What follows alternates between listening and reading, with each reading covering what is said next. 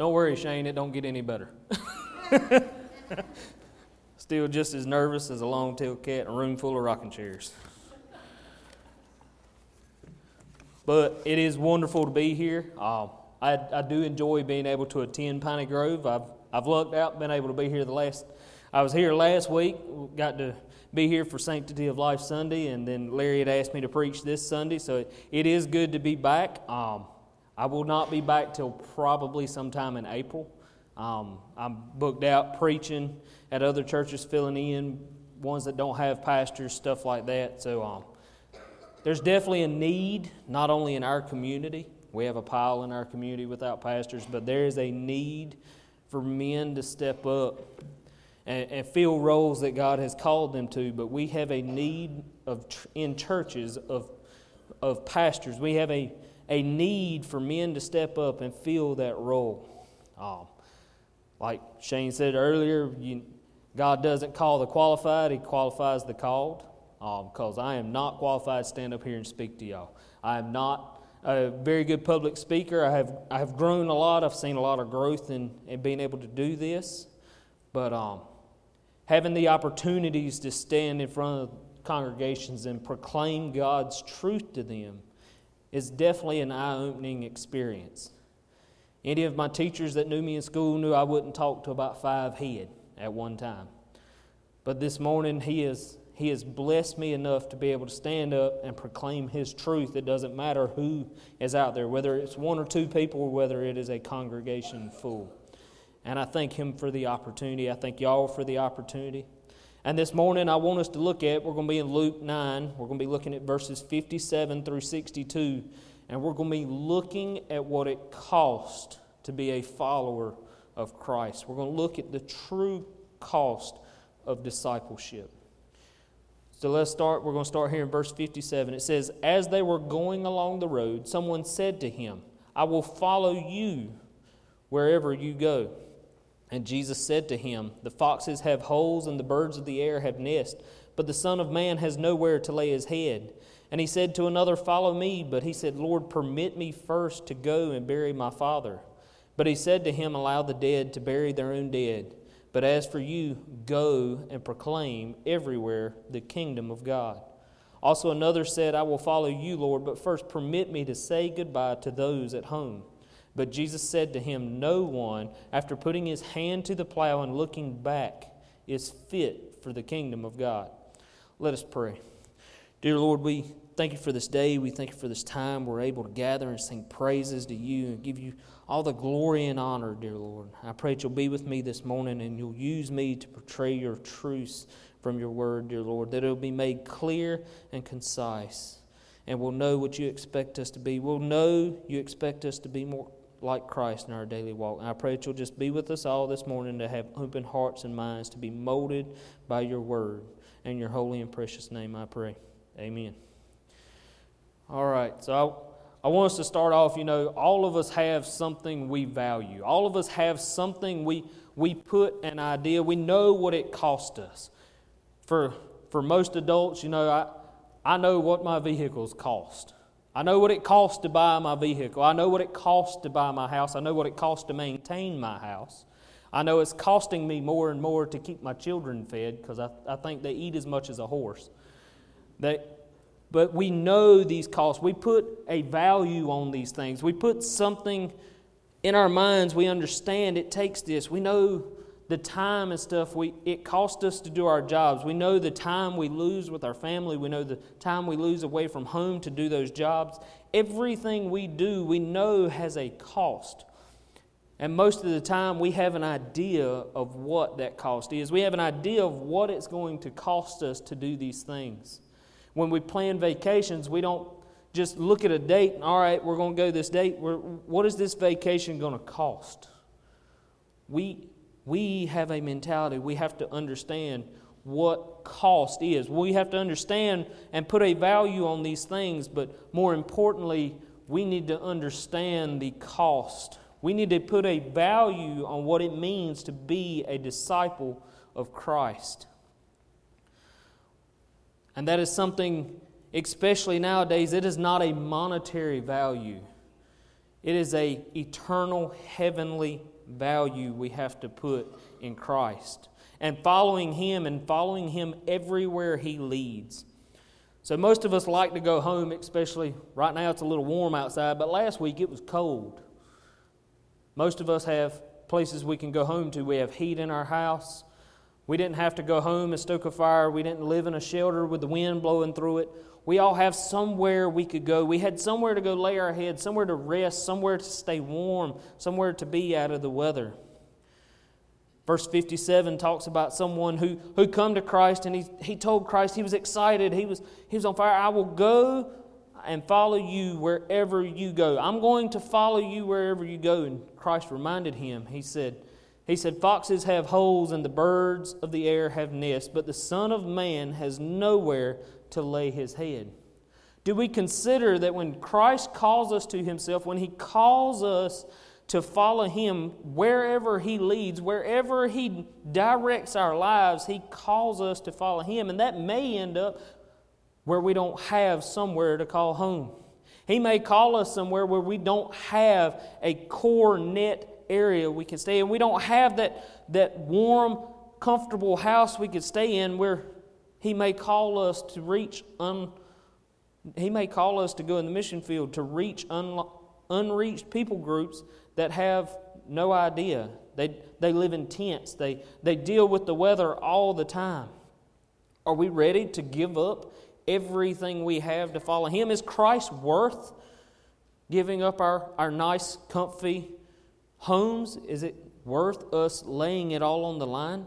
Christ reminds us it is a cost. There's going to be something required from you during discipleship. You have to make sacrifices to be a disciple of Christ. You have to keep Him at the forefront. You have to keep Him at the beginning and the thought, and everything we do is to bring glory and honor to Him. Are we ready? Are you willing to give those things up if it brought glory to Christ? Are you ready to work in building disciples yourself? We have to remember, we have to understand that Christ had nowhere He laid His head. He moved from town to town. People would let Him stay, or He would sleep on the ground or in acquaintances' homes. He didn't have a specific home. He was looking forward. He knew where His true home was. His home was at the right hand of the Father. His home was in heaven. He was a sojourner on this land. When we are called as believers, we are no longer home.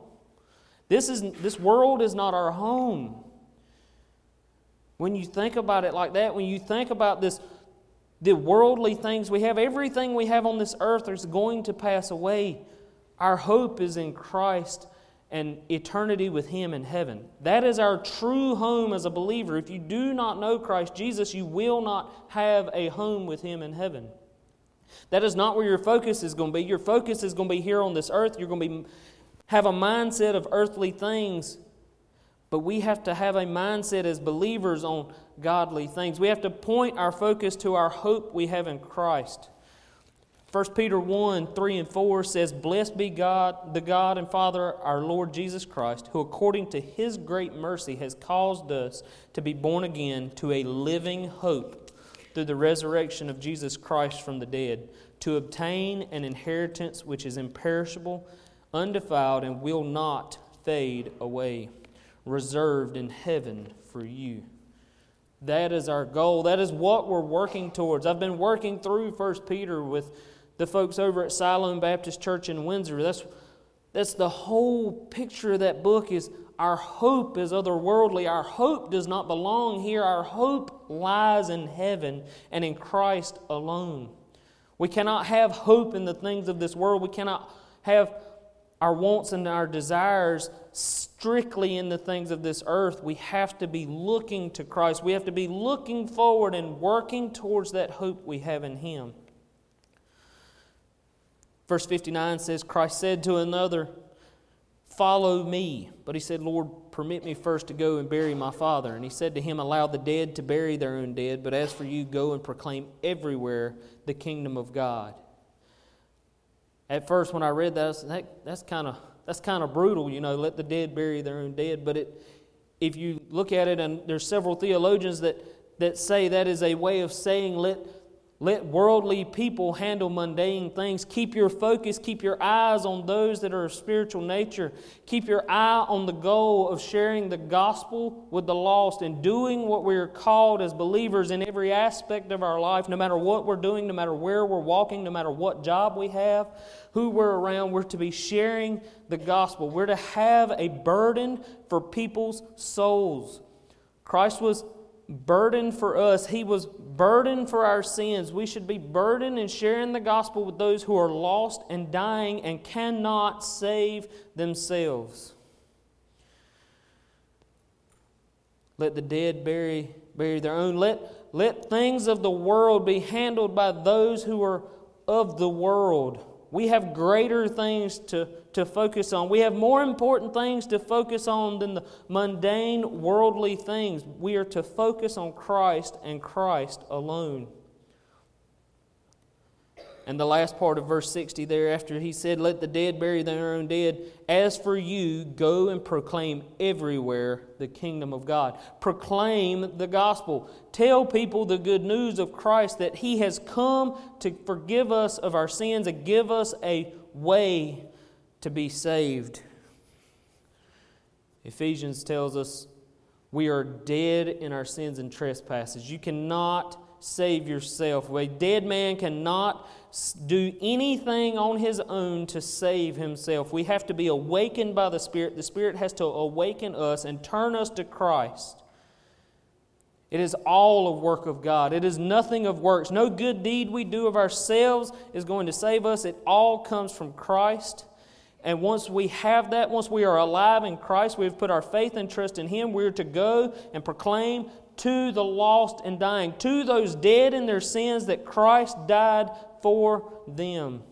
Christ died to offer us forgiveness for our sins. He died in our place to take our sins if you put your faith and trust in Him. If He has called you to Himself, your sins are forgiven. Are we ready? Are we doing that? Are we so worried about the day-to-day life? Are we so worried about every little thing that has no matter in our lives that our focus is on them? Is our focus? For me, I'm not going to lie to y'all, from September to December, it is hard for me to switch focus and maintain focus on heavenly things. It's hard for me to focus on doing what God has called us to do, on sharing His gospel, because I get fixated on hunting. I love to hunt. It's like ingrained in me. I feel like if I don't do it, I'm going to pass away. I'm going to fall out of the boat and drown. You know, I feel like it's so intertwined in what I do that I can't turn it loose. But God tells us this is mundane. This is a day-to-day thing. You do not need to focus entirely on this. You need to do what I have called you to do. You need to proclaim my glory, proclaim the good news of the gospel, that I have come to save you from your sins. That is our focus. That is what we are called to do as believers. Are we ready to turn loose of these daily things that do not matter in the grand scheme? Are we called to, and are we ready to focus and follow Him in all things? Are we scared to follow Christ? Are we scared to follow Him for where He may call us? I'll tell y'all right now, I was scared to death when I felt the calling to preach. I'm still scared to death. I don't have the kind of schooling to do preaching. I have had to learn how to study as I've gotten older, because I was not a good student in school. I did not learn how to study. I did not learn how to apply. I was scared to death to follow Him. I didn't want to turn loose of the mundane things. I didn't want to turn loose of the day-to-day things that had no eternal ramifications. But He has called me to follow Him. He's called me to follow Him in the things that may scare me, make me uncomfortable. It was hard for me to talk to strangers. But He has called me to turn loose of those mundane things, turn loose of those things of this world, and cling solely to Him and proclaim Him in every aspect of my life. Whether that's at work, at home, with family, with friends, from a pulpit in a classroom, He's called me to share the gospel with those around me. And then verse 61 says, Another also said, I will follow you, Lord, but first permit me to say goodbye to those at home. That sounds like a wonderful thing to do, go back and say goodbye to your family. If any of us left to go on a mission trip, we're going to say goodbye to those that we love. In verse 62, it kind of makes you think for a second. It says, But Jesus said to him, No one, after putting his hand to the plow and looking back, is fit for the kingdom of God. That's not saying we should not be praying and loving on our family and sharing the gospel with them and saying goodbye to them. What that's saying is we cannot dwell in the past. We cannot dwell in what is behind us. We are to be looking forward. Paul says in Philippians 3:12 through 14, it says, Not that I have already obtained it or have already become perfect, but I press on, so that I may lay hold of that for which I was laid hold of by Christ Jesus. Brethren, I do not regard myself as having laid hold of it yet. But one thing I do, forgetting what lies behind, reaching forward to what lies ahead, I press on toward the goal of the prize, the upward call of God in Christ Jesus. It's looking forward. It's working forward. Are we ready to do like we're called to do? Are we ready to press forward for the kingdom of God? Are we ready to work forward and stay on the straight and narrow path? If anybody's ever seen Roger working his horses, when they're pulling the manual plow and the man's walking behind it and he's walking a straight line, he's looking where he's going, he's continuing in that straight line. If he's looking behind him, it's not going to be straight. It's going to waver left and right. It's going to turn to the side. It's going to turn away. We have to keep our focus. We have to keep our sight forward. We have to keep our sights on the things of God and the hope that dwells in us from Christ. Hebrews 12, verses 1 and 2 says, Therefore, since we have so great a cloud of witnesses surrounding us, let us also lay aside every encumbrance and sin which so easily entangles us, and let us run with endurance the race that is set before us, fixing our eyes on Jesus, the author and perfecter of faith, who for the joy set before Him endured the cross, despising the shame, and has sat down at the right hand of the throne of God. How many of y'all have ever run a race backwards? Can you win a race running it backwards?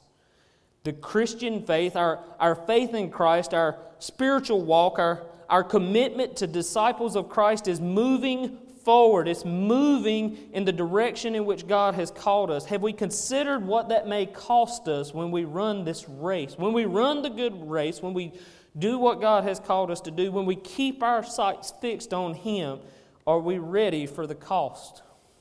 Have we weighed what is this going to cost us? Will it cost us stature in the community? Will it cost you stature in your family? Will it cost you time or money? When you are being discipled and you are discipling others, it takes commitment. It takes time. It takes sacrificing of things you like to do, worldly things that like to jump at the forefront, like watching television and things like that. Discipleship is costly. There's a lot to be weighed to be a disciple.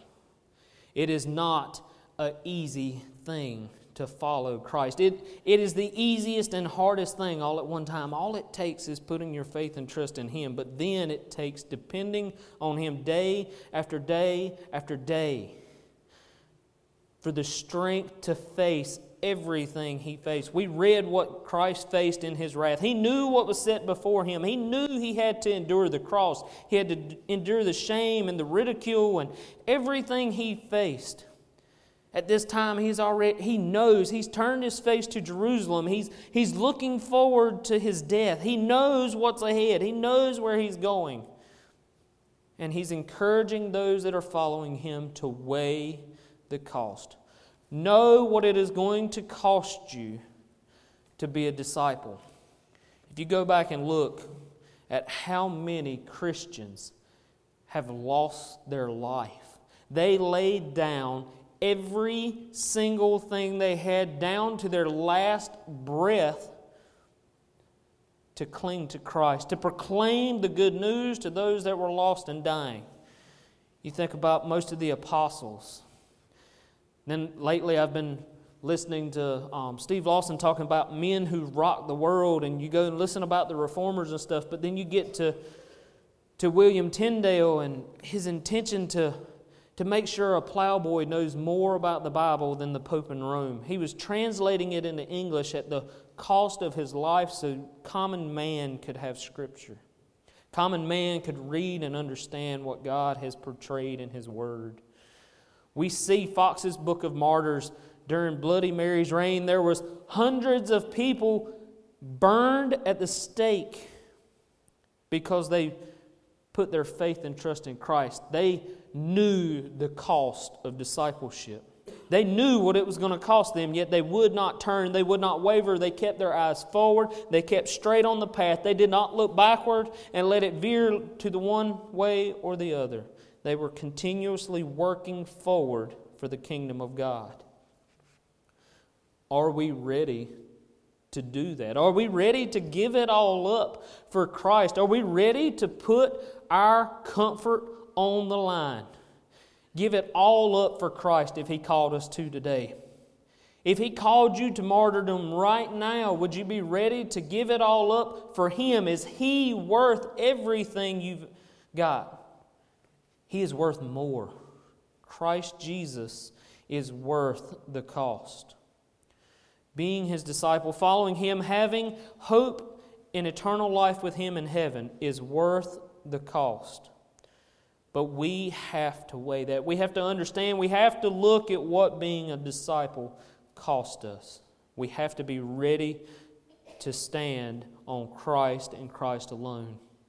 Because if we stand on anything of this world, it's like where you read in Matthew 7, the wise man and the foolish man. The foolish man built his house upon the sand, and the storms came, and it washed his house away, and he lost everything because he put his faith in the world. But the man that builds his house on the Word of God, the man that builds his house on the rock, builds his house with a firm foundation of Christ Jesus.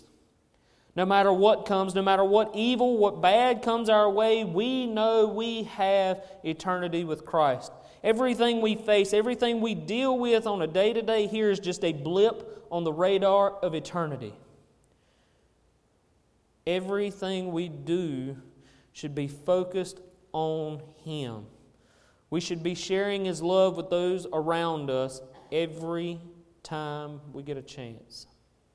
Are we ready to count the cost of what it takes to be a follower of Christ? Do you understand what He is worth? Do you understand what the salvation He has given you? Do you understand what that is worth in the grand scheme? In the big picture, do you understand how far He had to reach to get us? How dead and wretched and vile we were in our sins. How far Christ had to come to get us. There's nothing we can do to get to Him. He had to come to us.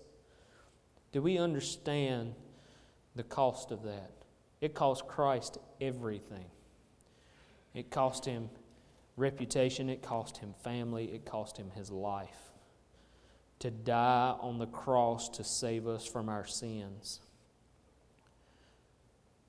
Are we ready to give it up for Him? Are you ready to make sacrifices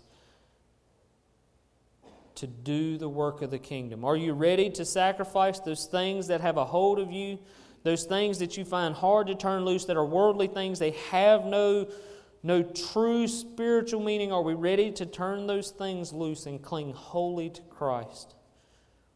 Are we ready to pay the cost for discipleship? Let us pray.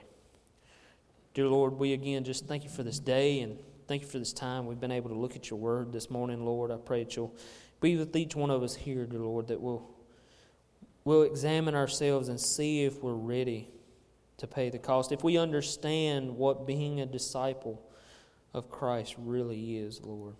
I pray that You'll Be with all of us that will strive to be more Christ-like. We'll strive to make that commitment, to pay that cost, to do what you have called us to do.